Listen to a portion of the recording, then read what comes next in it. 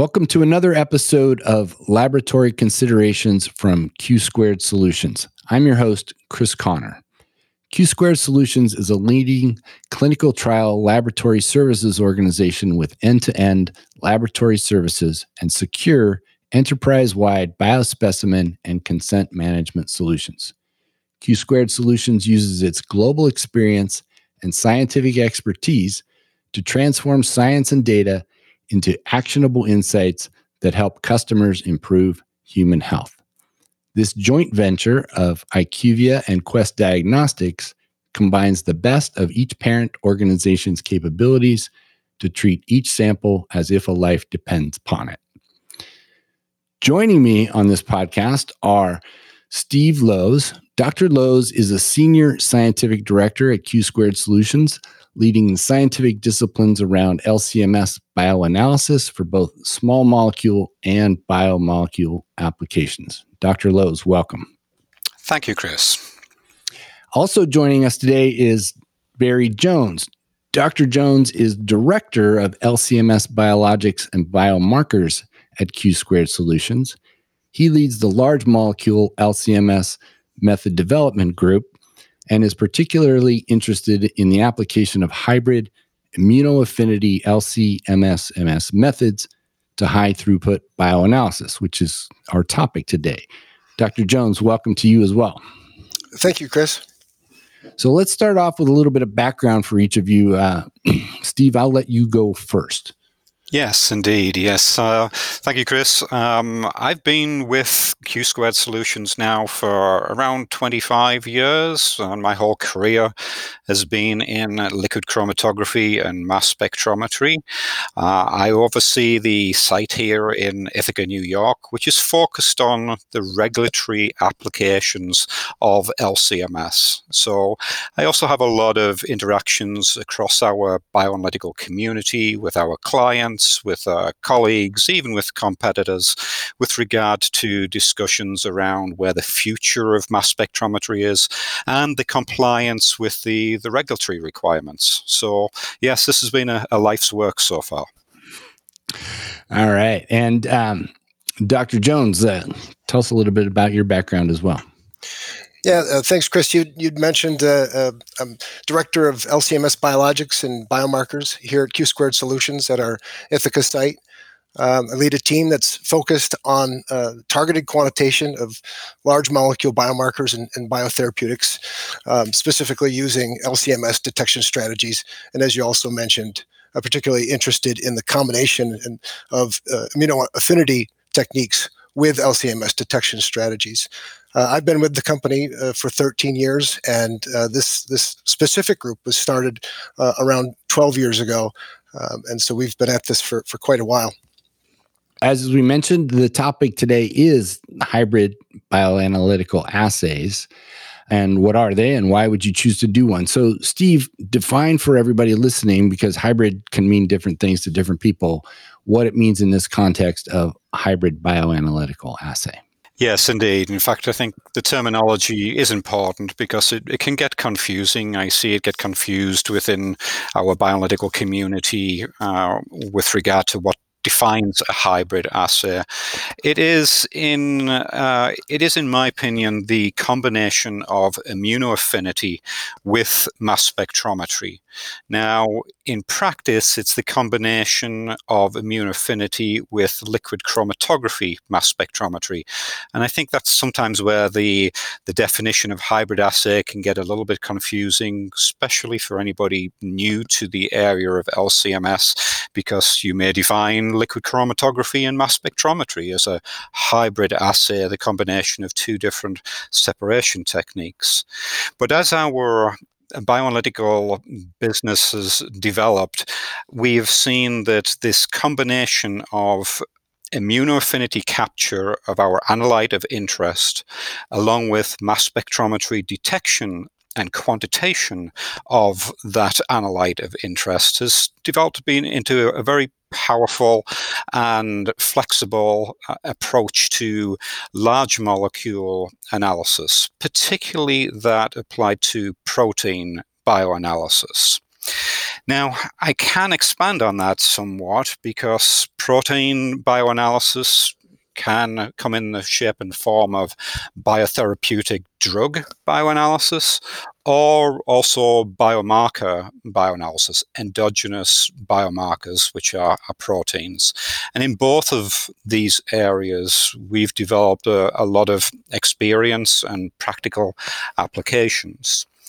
We can really approach the challenge of these analytes by either digesting down to a peptide fragment of that protein and capturing either the intact protein with an immunoaffinity handle, or even a combination of an immunoaffinity capture of the protein and any digested peptides into what is sometimes referred to as a sequential affinity capture assay.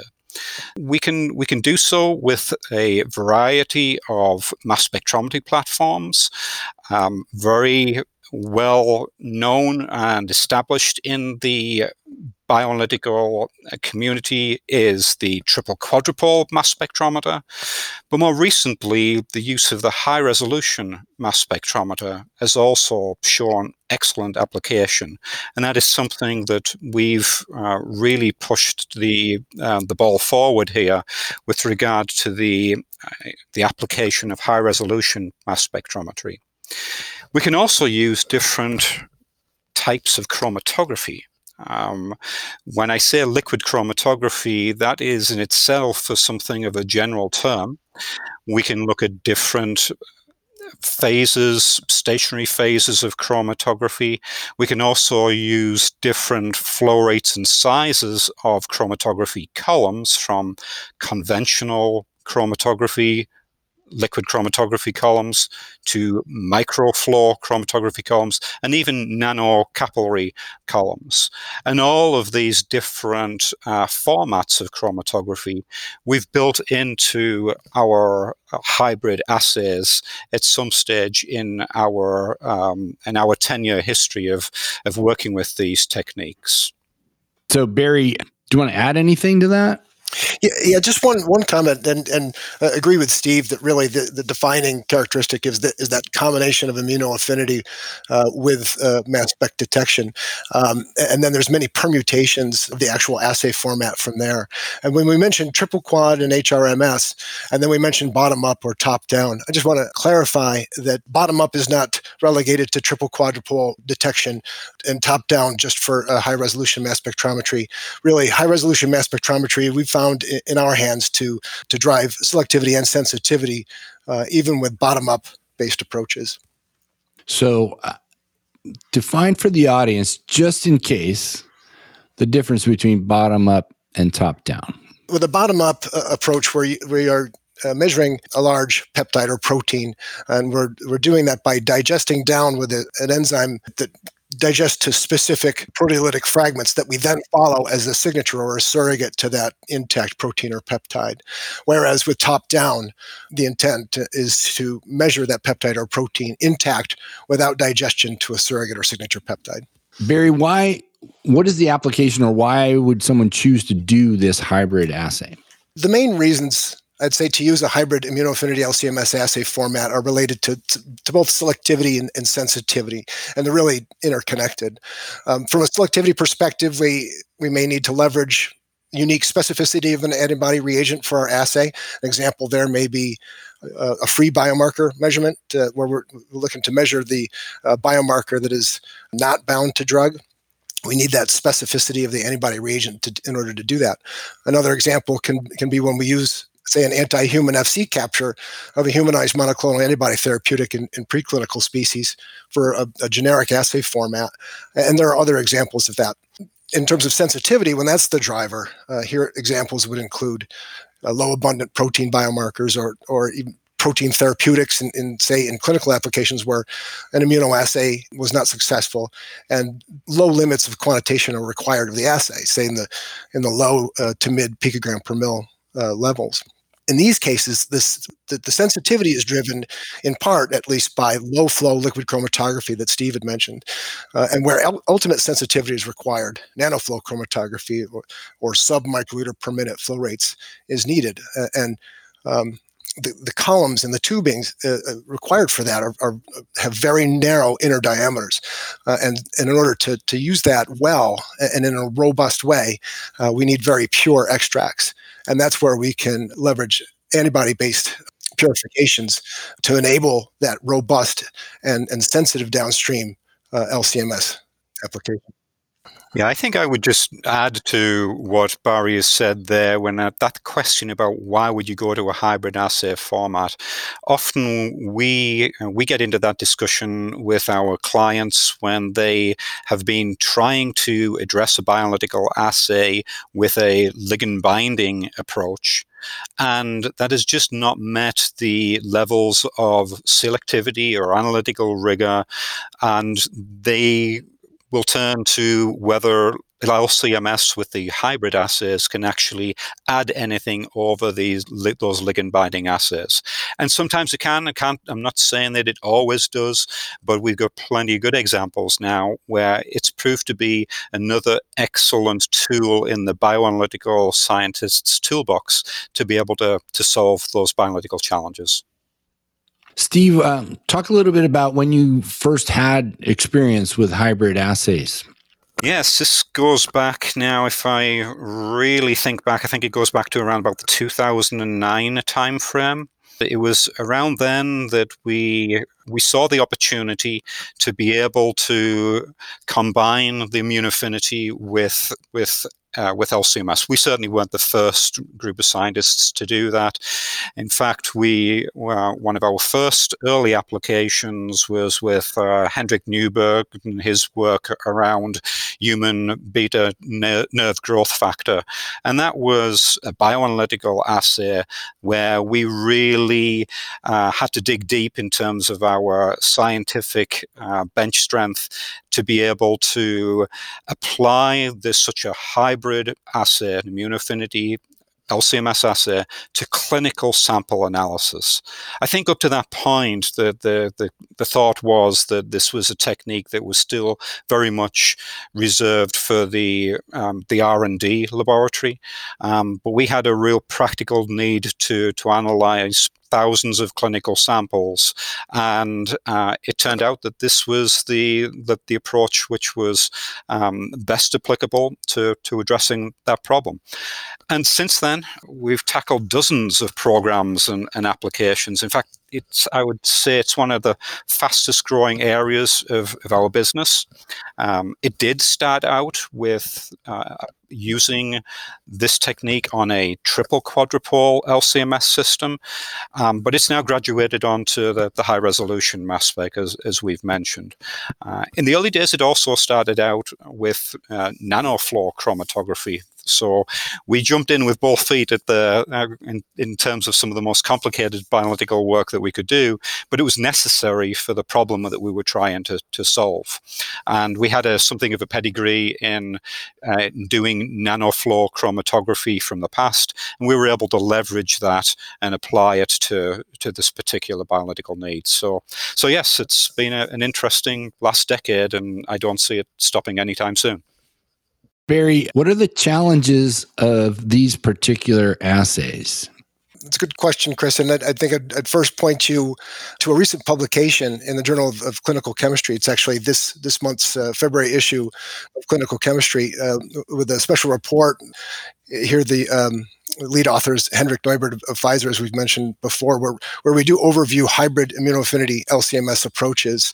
This article is specific to protein biomarkers, but the challenges, gaps, and opportunities that we discuss in that article are broadly applicable and can give quite a comprehensive answer to that question.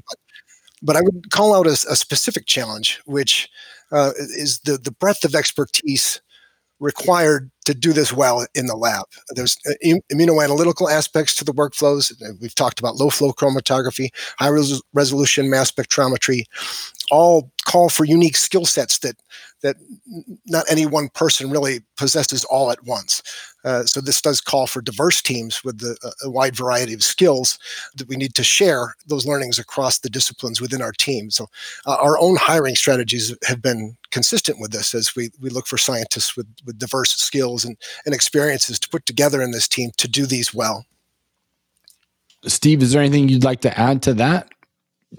No, I don't think so. I think Barry's covered that well. It's obviously it's a very flexible technique, but at the same time, it does require that knowledge base to be able to pull the various permutations that are available to you together into a successful assay. So we very much do rely heavily upon the skills that we've established in the laboratory. It's always a question of fully understanding what the problem is you're trying to solve. It's not a cookie cutter approach to bioanalysis. We have some very powerful and flexible tools at our disposal, but we need to select them appropriately to be able to solve the bioanalytical challenge in question. So often we have to start from first principles of really understanding what the objective of the assay is, and then customize the assay to be able to meet those unique needs. Is there sort of a workflow in deciding, not necessarily the workflow of the actual experiment, but is it top down, bottom up? How much are we expecting to see? Does that determine that? And then what type of chromatography we use, and then what we're looking for in the mass spectrometer? Is there kind of a reasonable way to go through that process? Yeah, I mean, I'll take a stab at it first, and I'm sure Barry will probably add to this one. But you don't want to make the assay more complicated than it needs to be. And that's always something that we're very cognizant of. We're also cognizant of the need to have a robust assay. So you can develop a complicated, very sensitive assay, but if it doesn't have the necessary robustness to be able to handle the numbers of samples that you're going to be analyzing, the variety of those samples, and be able to be workable in the hands of a number of analysts in your lab, so you have that flexibility, then that can turn into a problem further down the line for you. So we're always looking to have the simplest assay that we can have, but that still meets the needs.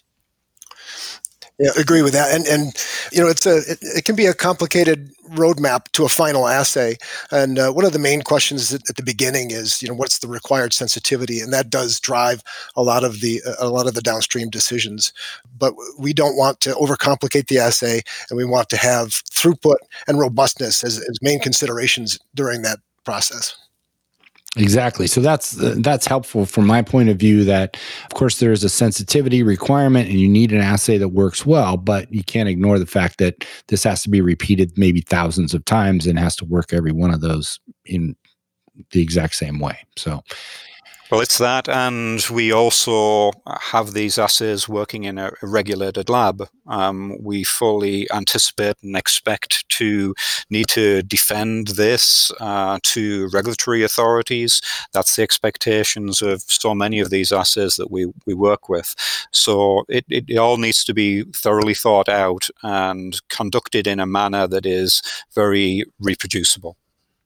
And I'm sure not making it complicated probably goes a long way to making it easier to explain to the regulatory authority. It does. Indeed, it does. Yes. So, Steve, tell us a little bit about the future potential of these hybrid assays. Where do you see this area going? And Well, we've talked in the last 20 minutes or so about the flexibility of these assays, and that I think speaks also to the potential that they have for the future. Certainly, driving sensitivity is it seems to be an objective that there's no end to. When I have these discussions with colleagues in the bioanalytical community, that question often comes up of, do we have enough sensitivity yet? And the real answer is that we'll always take more sensitivity, because more sensitivity can actually give you some advantages in terms of that question we were just talking about with regard to robustness. But I think that fundamental point about more sensitivity and associated with that is more selectivity is going to be part of still the future adoption of these hybrid assays. We have needs already. We can see needs for looking at quantifying proteins in very small samples, say tissue biopsies. So moving away from the liquid biological matrices into tissues. I think there's opportunities there that the hybrid assays will be applicable to. We touched on the intact analysis rather than digesting down to a surrogate peptide of your analyte of interest, but actually looking at the intact protein. I think that is going to continue to gain a lot of attention. It's what we would all ideally like to do, and I think the high-resolution mass spectrometry platforms have an application there. But exactly as Barry said, that high-resolution mass spectrometry is also such a powerful technique for looking at the bottom-up approaches, where we're trying to get more selectivity, more sensitivity from surrogate peptide approaches.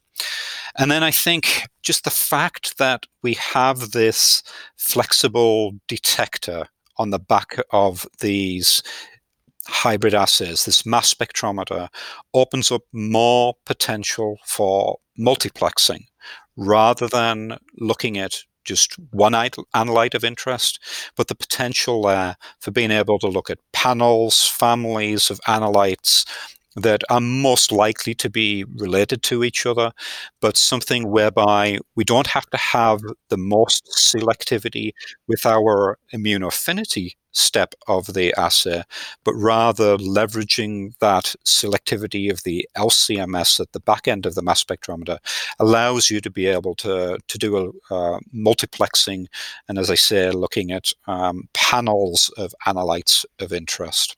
So I think those are the things which I would pull out as aspects that I see as the future of the hybrid assay.